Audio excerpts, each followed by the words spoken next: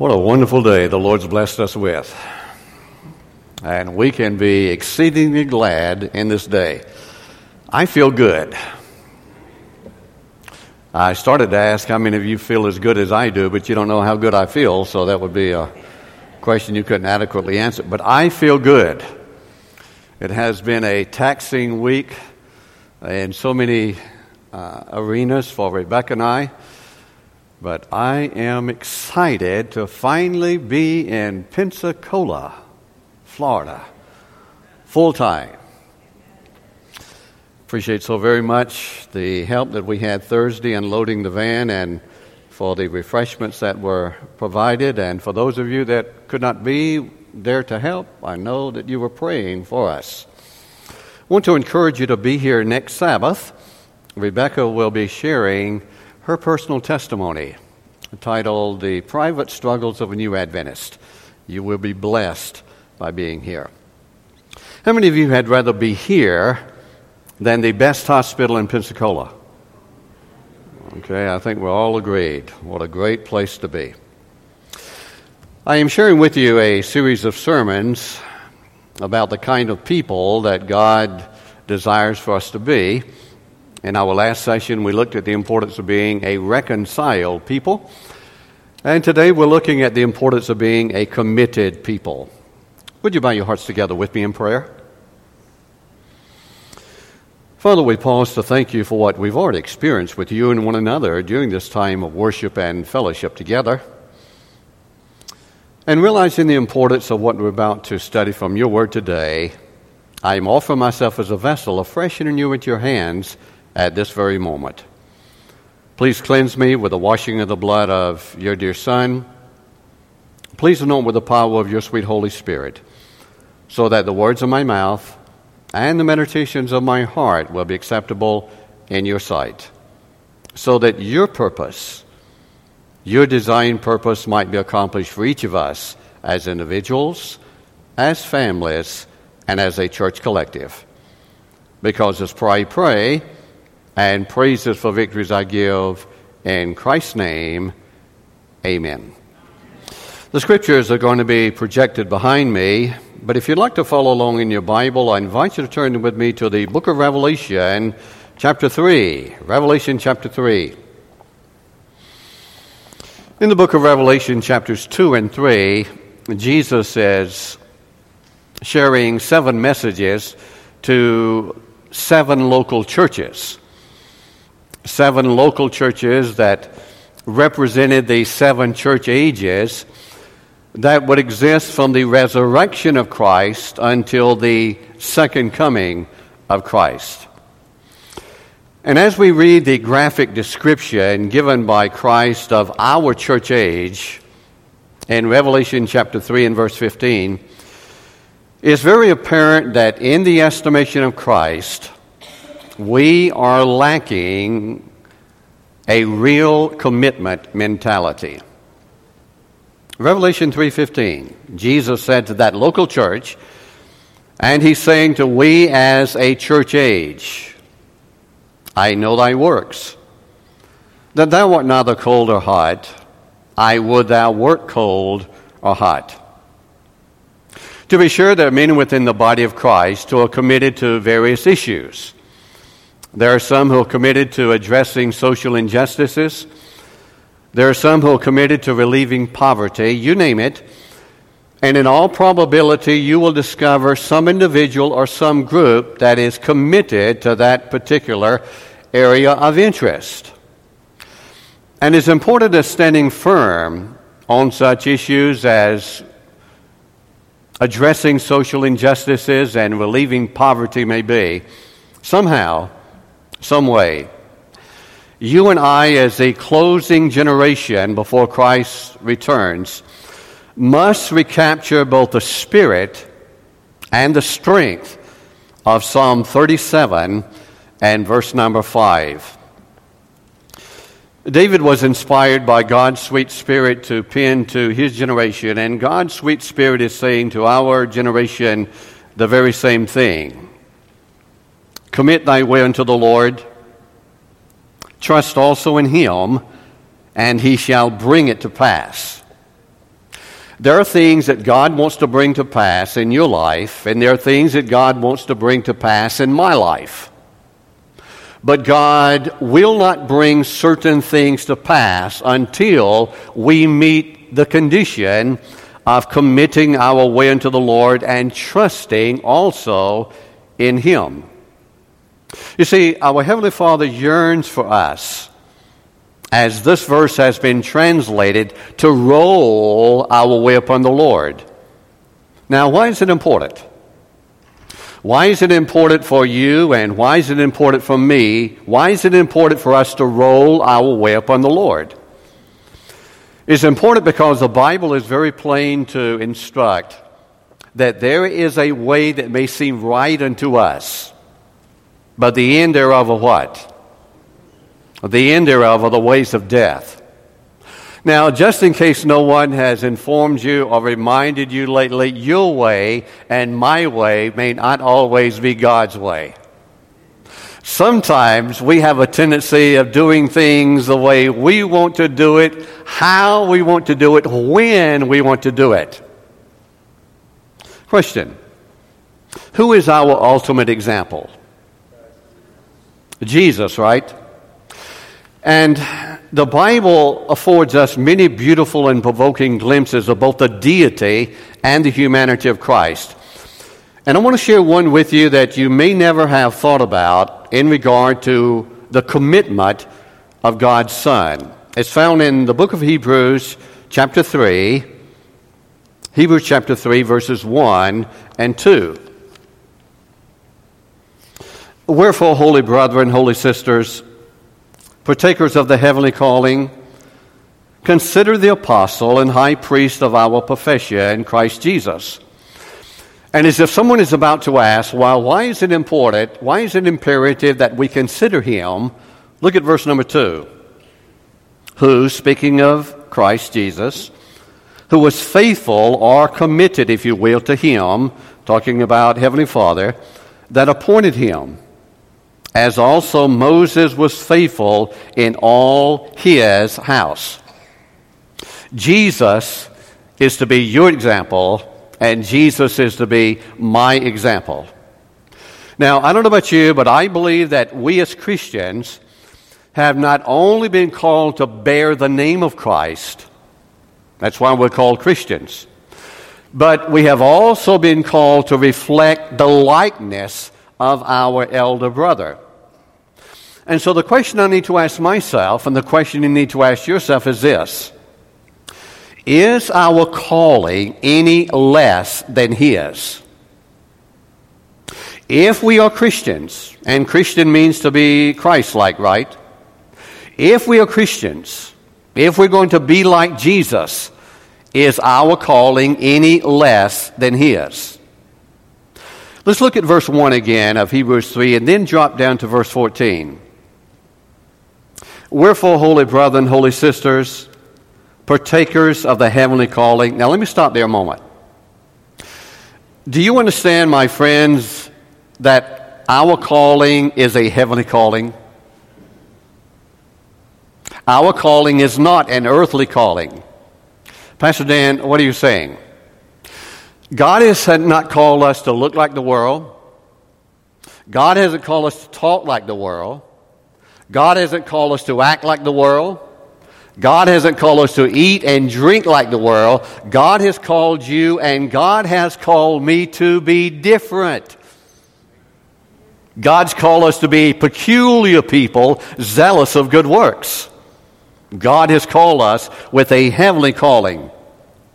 Drop down to verse 14. For we are made partakers of Christ. Now, that's exciting to me. That's so exciting if I were in Pentecostal church. You know what I do about now, don't you? That's right. Some of you said it already.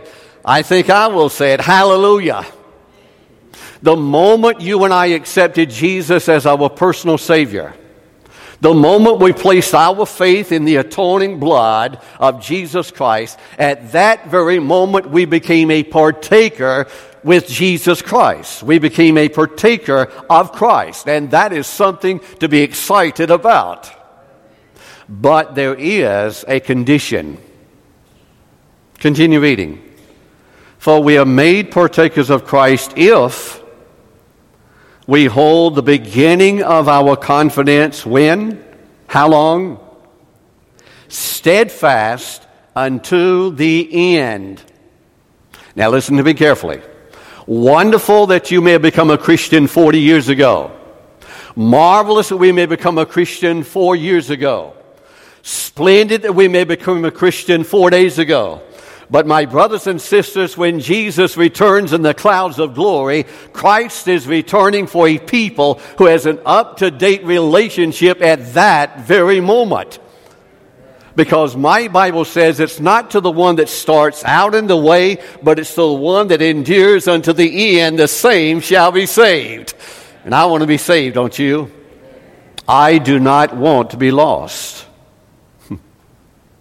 And so the Bible is plain to encourage that we as members of God's church are to be a committed entity.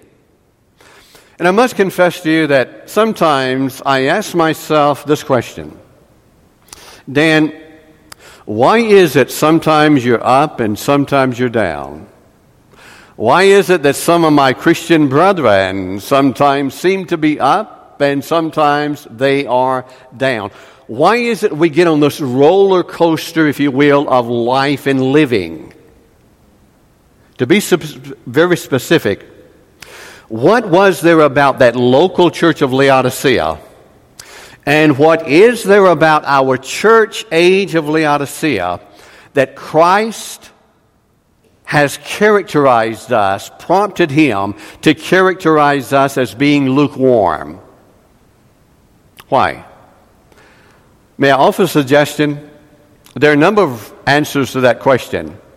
But I believe with all of my mind and all of my heart, I'm convicted in my intellect and I'm convinced in my emotions, that one of the major reasons why we are lukewarm as a church age is because we have become over-occupied with the things of this world. Let's go back to Revelation chapter 3. Beginning again in verse 15. Jesus is saying to you, as he's saying to me, I know thy works, that thou art neither cold nor hot. I would thou wert cold or hot. Verse 16. So then because thou art lukewarm and neither cold or hot, I will spew thee out of my mouth. And as if someone is about to ask, but Jesus, what is there about us that is bringing you to the very threshold of spitting us out of your mouth? Listen to the response in verse 17. Because thou sayest, I am rich, and increase with goods, and have need of nothing, not even you, God. Isn't that what your Bible says? That's exactly what my King James Version of the Bible says. I love you. Am I smiling? Can you see my teeth? I love you. But my brothers and sisters, there are too many of us that are treating God like a spare tire. As long as we're traveling down the highway of life and things are going smoothly, we have very little need of God. But as soon as we have a spiritual blowout or things happen in our lives, what do? We get on the telephone. We send out emails, we get on Facebook, and we ask people to pray for us. Now, there's nothing wrong with that, and thank God for those areas of communication that we can ask people to intercede for us. Amen? But my brothers and sisters, God takes no delight in being treated as a spare tire. God wants to be vibrant in your life, and God wants to be vibrant in my life every second of every minute, of every hour, of every day that we are living. And Jesus said to that local church, and he's saying to us, you're on the verge of being spit out of my mouth because you're saying, I'm rich, increase with goods, and have need of nothing. And you don't understand, you don't know that you're wretched, you're miserable, you're poor, blind, and naked. Now, will you agree with me that that is a very sad scene? But there's hope. There is a message of hope. Look at verse number 18. I counsel thee to buy of me gold tried in fire. And as if someone is about to shout, well, Jesus, why do we need to go through this process? Jesus reverberates, I counsel thee to buy of me gold tried in fire, that thou mayest be rich. Now, in your minds and in your hearts, if not in your Bible, I want you to draw a circle around that phrase in verse 18, that thou mayest be rich, and a line back up to verse number 17. Because we are bragging and we're boasting that we're rich. We're increased with goods and have need of nothing. And Jesus says, no, you're not. And in the very next verse, Jesus says his desire for you and his desire for me is that we might be rich. You see, our estimation of riches is not always God's estimation of riches. I am a rich man. Not in the things of this world, but I am rich in so many other ways. And one of the ways in which I am rich is in respect to my wife. I am so thankful every day of my life that I did not marry that blonde-headed girl that could play the piano with one hand and the organ with the other hand. Because there's only one woman on the face of this earth that could have lived with me for almost 48 years now. She has dark hair and can neither play a note on the piano or the organ. I am a rich man. I have 2 daughters that love me. I have 4 grandchildren. I'm rich. And Jesus is wanting you and Jesus is wanting to me to understand that he has wealth that we have not even tapped into yet. That thou mayest be rich. In the book of Deuteronomy, there is a classic warning that Pastor Moses gave to physical Israel about not allowing the things of this world to captivate the minds and the heart. Go with me to Deuteronomy chapter 5, those of you that are following in your Bible. And while you're turning, let me paint the scenario for you. The children of Israel have left the land of Egypt. They're standing on the threshold of entering into the land of Canaan. And in Deuteronomy chapter 5, Moses was inspired by God's sweet Spirit to repeat the 10 Commandments. When he finished, jump down to verse number 33 of Deuteronomy 5. You shall walk in how many ways? One more time, how many ways? One more time, how many ways? You shall walk in all the ways which the Lord your God hath commanded you. Now back up to verse number 32. You shall observe to do therefore as the Lord your God hath commanded you. You shall not turn aside to the right hand or to the left. My brothers and sisters, there are voices out there. There are shining lights out there that are trying to get your attention and my attention. And if we start looking to the things on the right or the things on the left and take our eyes off of Jesus, we will get in trouble. Now look again at verse 33. You shall walk, almost as if someone is about to ask, well, Pastor Moses, if we do this, what's in it for us? If we don't get distracted with things on the right and we don't get distracted with things on the left, if we walk in all the ways the Lord has commanded us, what are we going to get out of it? Look at it. You shall walk in all the ways which the Lord your God hath commanded you, that you may live. Is there anybody else here besides me that wants to live? Jesus said he came that we might have life and have life how? Life more abundantly. He continues, you shall walk in all the ways which the Lord your God hath commanded you, that it may be well with you. Anybody else here besides me want it to be well with you?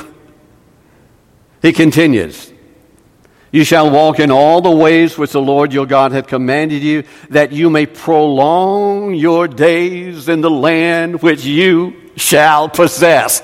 Is there anybody else here besides me that wants to prolong your days? My brothers and sisters, God is saying to spiritual Israel today, the same message of hope he gave to physical Israel hundreds of years ago. The message has not changed.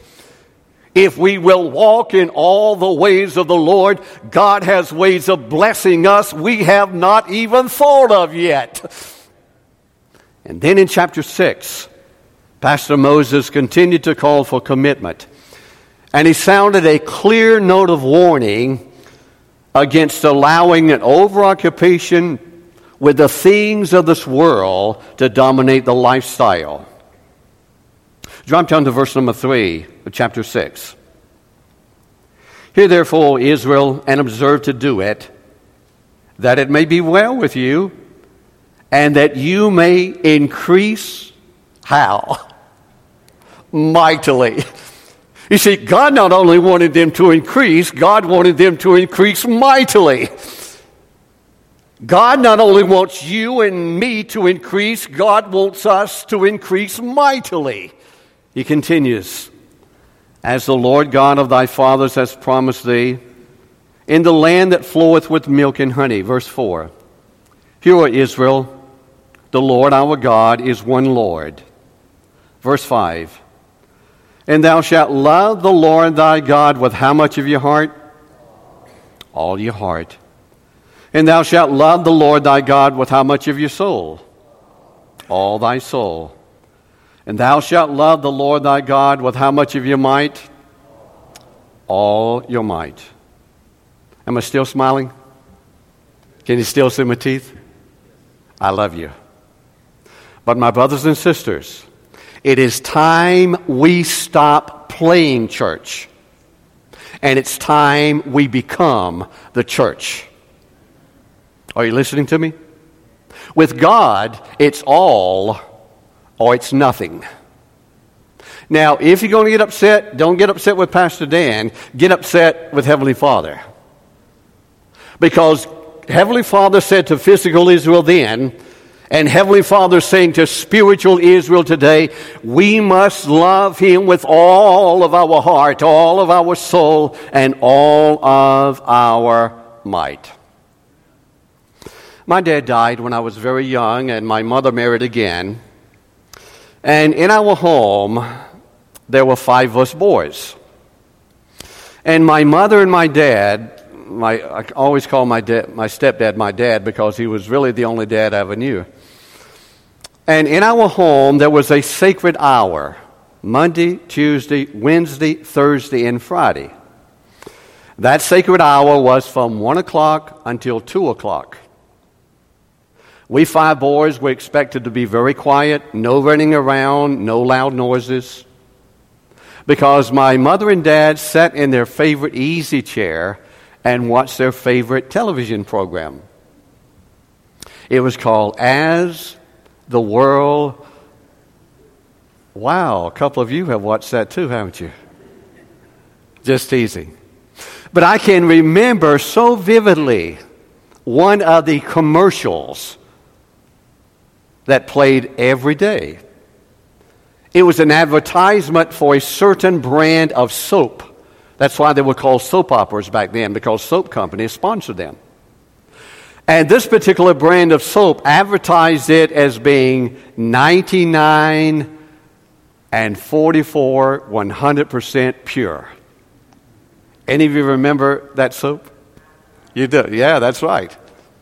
Now, would you agree with me that that's pretty pure? But with God, that's not good enough. God said it's all or it's nothing. Because if the righteous scarcely be saved, where shall the sinner and the ungodly appear? Drop down to verse number 10. Because almost as if someone is about to ask, well, Pastor Moses, if we do this, again, what are we going to get out of it? Look at verse 10. And it shall be, when the Lord thy God shall have brought thee into the land which he sware to thy fathers, to Abraham, to Isaac, to Jacob, to give thee great and goodly cities, which thou buildest not. Never have to lay a brick. Verse 11. And houses full of all good things, which thou fillest not. Never have to go to a furniture store. And wells digged, which thou diggest not. Never have to drill for a well. Vineyards and olive trees, which thou plantest not. Now let me stop there and ask a question. Will you agree with me that that sounds like a pretty good deal? Somebody's going to give you a city, going to give you a fully furnished house, a good water supply system, a good food supply system. Would you not agree with me that's a pretty good deal? And what did God ask? Just one thing. Love me. Now, is that just an Old Testament principle? No. My Bible says in the New Testament, God will supply all my needs according to His riches and glory by Christ Jesus. And what God promised then to physical Israel, God is still promising today to spiritual Israel. But there's not a period there. It continues. Rest of verse 11 and then verse 12. When thou shalt have eaten and be full, verse 12, then beware. And as if someone is about to ask, but Pastor Moses, why do we need to beware? We have the cities, we have the houses, we have the water, we have the food. Why do we need to beware? Underscore for the rest of your life in living these words. Then beware, lest thou forget the Lord which brought thee forth out of the land of Egypt from the house of bondage. You know what that sounds like? The church of Laodicea. We're rich, we're increased with goods, and we have need of nothing. Not even you, God. And God says, beware. In the Gospels, Jesus dealt with this principle on a number of occasions, but I just want to share one illustration with you from the book of Luke, chapter 18. A certain individual has come to Christ asking what he needed to do to inherit eternal life. And Jesus recounts to him certain commandments. And when Jesus finished rehearsing those commandments, I believe that individual looked at Jesus and smiled just as big as he could and says, but Jesus, I've kept all of these from my youth up. Now, let's pick up the dialogue in Luke 18, beginning in verse number 22. When Jesus heard these things, he said unto him, Yet lackest thou one thing. Sell all that thou hast, and distribute unto the poor, and thou shalt have treasure in heaven. Now, let me stop there a moment. It's very important for us to understand in mind and in heart that Christ is not just asking that man to minister to those in poverty, as good as that is. You see, the real test of commitment is whether he would do that as he followed Jesus. Look at it. And come, follow me. Now, how did the man respond to that call for commitment? Look at verse 23. And when he heard this, he was very sorrowful, for he was very rich. Now, let me stop here and make an observation. Being wealthy is not a sin. Are you listening to me? Having money is not a sin. Having things is not a sin. The sin is when the things have us. Money is not a sin. But my Bible does say the love of money is what? The root of how much evil? The love of money is the root of all evil. So what's that saying? An overoccupation with the things of this world is not good for us. And this man was overoccupied with material prosperity. Look at verses 24 and 25. And when Jesus saw that he was very sorrowful, he said, how hardly shall they that have riches enter into the kingdom of God? For it is easier for a camel to go through a needle's eye than for a rich man to enter into the kingdom of God. He didn't say it's impossible, but he did say it's very difficult. And because of the mindset of those that were listening to that dialogue, they assumed a wrong conclusion. And so they asked the question in verse 26. Jesus, who then can be saved? And at that moment, Jesus seized the whole of the opportunity to inform that generation and our generation that victory over and overoccupation with the material things of this world can only come through the supernatural power of God.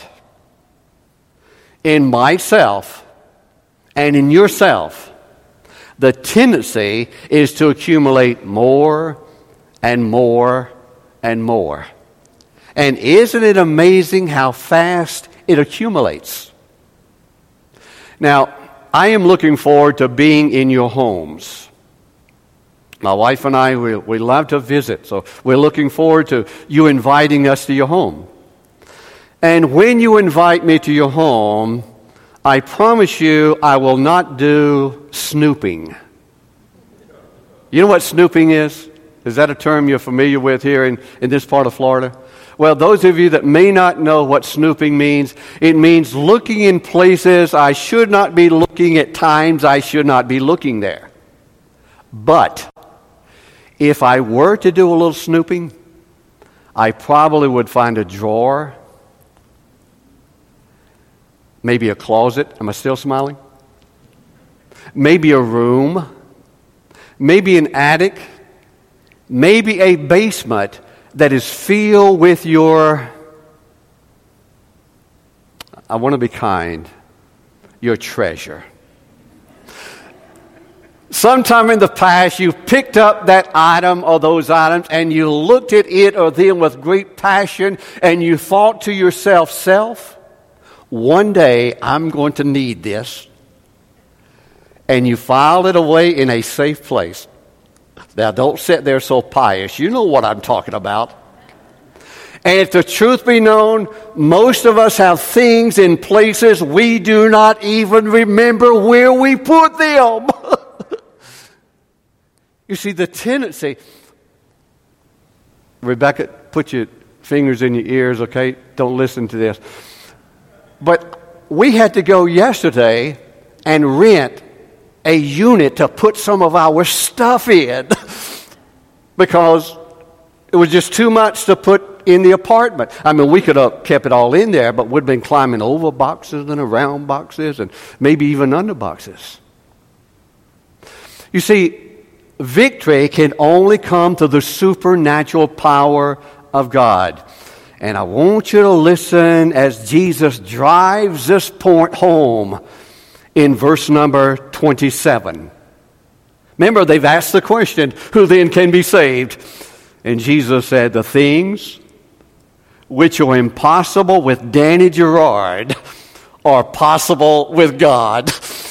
Can I shout hallelujah again? Hallelujah. I can't do it.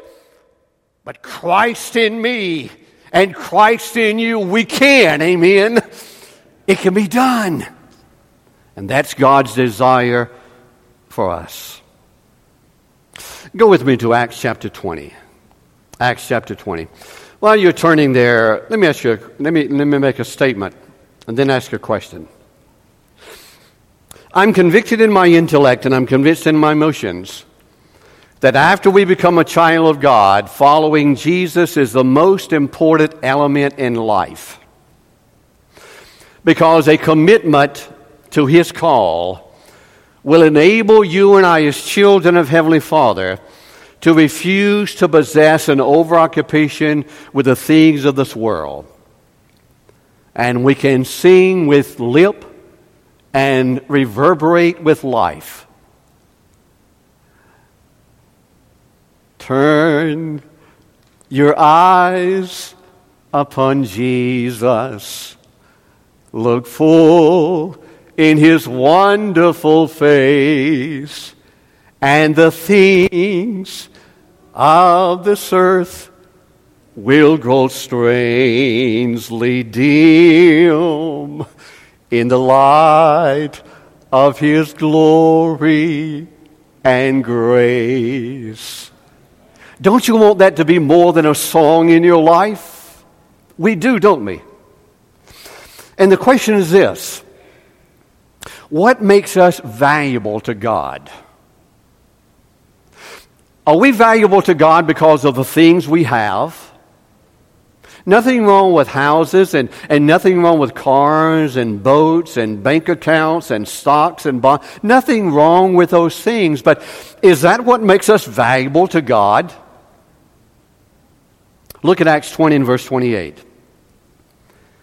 Take heed therefore unto yourselves and to all the flock, over the which the Holy Ghost hath made you overseers, to feed the church of God. Underscore for the rest of your life in living these words, which He has purchased with His own blood. So what makes you and what makes me valuable in the sight of God? We are valuable to God because God so loved the world, as we looked at last week, that He gave His only begotten Son. And Jesus shed every drop of His precious blood for you and for me. And that makes us valuable to Heavenly Father. You see, because the church was purchased with the precious blood of Jesus, we have the privilege and we have the responsibility to function as an entity that is owned by Him. I conclude by taking us to 1 Corinthians chapter 6. You see, a committed people is needed today so that we can identify with and we can radiate God's expression for us as revealed in 1 Corinthians 6 and verse 20. For you are bought with a price. And what is that price? We just looked at it in Acts. What is that price? The precious blood of the Lamb slain from the foundation of the world. For you are bought with a price. Therefore, on this basis, glorify God in your body and in your spirit, which are whose? Which are God's. You see, when you and I become a child of God, our mentality must become and remain, I am no longer my own. I'm God's. The evangelist was conducting a revival crusade. And close to the beginning of the meeting, there was a beautiful young lady that started attending. And as he would share the messages, he could just see the glory of the Lord building in her countenance. When he started giving the appeals, she was one of the first ones to respond, raising her hand, standing, filling out a card. When time came for baptism, she was one of the first ones to walk down the aisle and make herself available for baptism. A few days before the baptism was to take place, the pastor and his associate They went to the home of the young lady to prepare her for baptism. They were ushered into a beautiful home setting. They were seated on plush furniture. And as they were sitting there, she reached over to the table beside where she was sitting. She picked up a pack of cigarettes. She took one out, she lit it, she placed it between her lips, puffed, and began blowing the smoke into the air. And the evangelist said, "Father God, I know she loves you. But somehow, some way, she just hasn't caught the vision yet that you not only want her spirit, you also want her body. She hasn't made that complete surrender and commitment. Father, would you give me wisdom to know how to deal with this?" And no sooner had he uttered that secret prayer, and God's sweet Spirit gave him the strategy. He stood up. He walked across the room to where she was sitting. He placed one hand on her forehead and tilted her head back. He placed the other hand on her chin, pried open her mouth. He leaned down just as low as he could without actually touching his lips to her lips. And in the most pitiful voice he could manufacture, he said, "Jesus, I feel so sorry for you down there. You must be choking half to death." And the young woman began to gasp.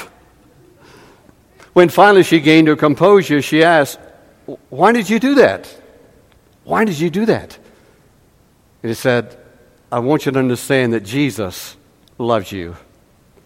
And Jesus gave his all for you.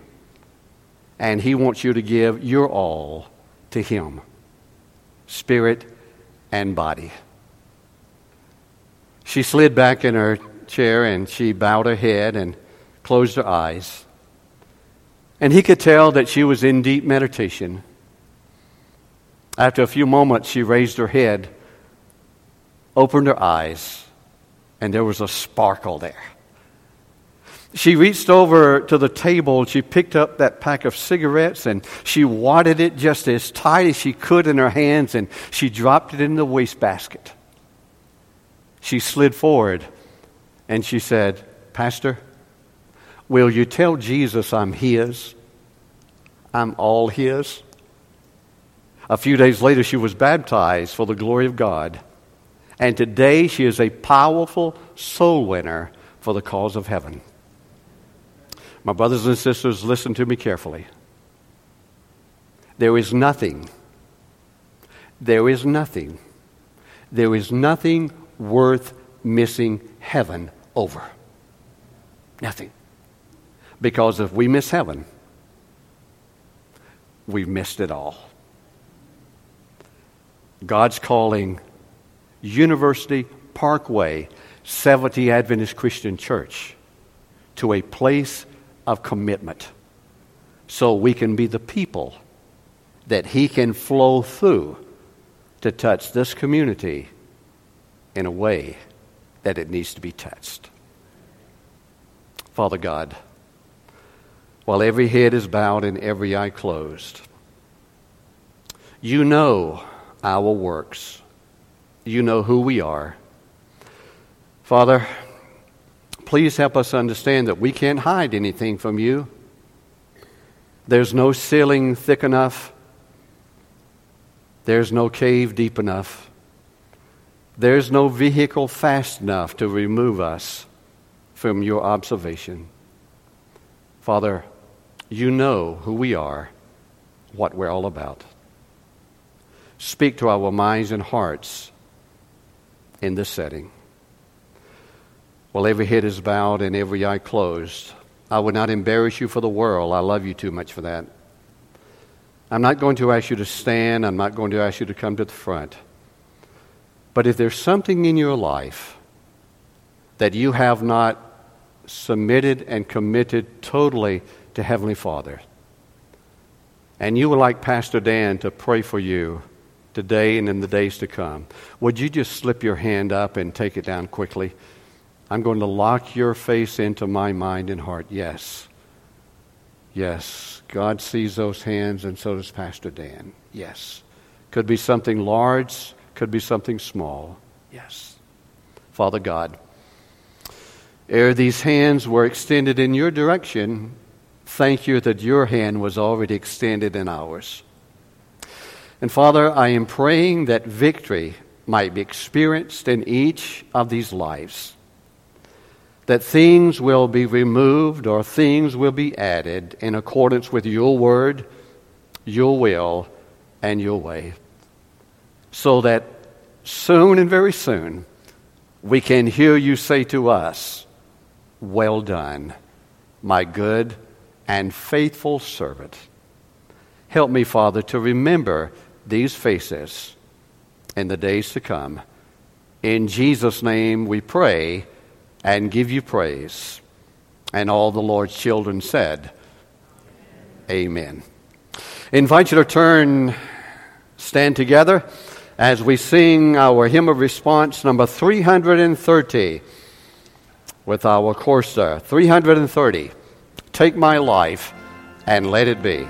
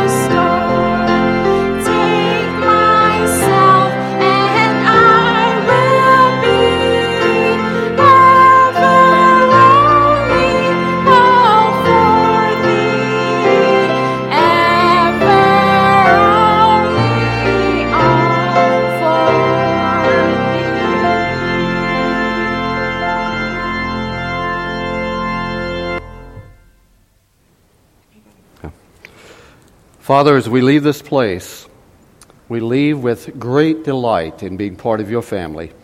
Help us to always remember that and to make the commitments that you're calling us to make so that we can finish our course with victory and enter into eternity with the blood of the Lamb covering our souls. In Jesus' name, amen.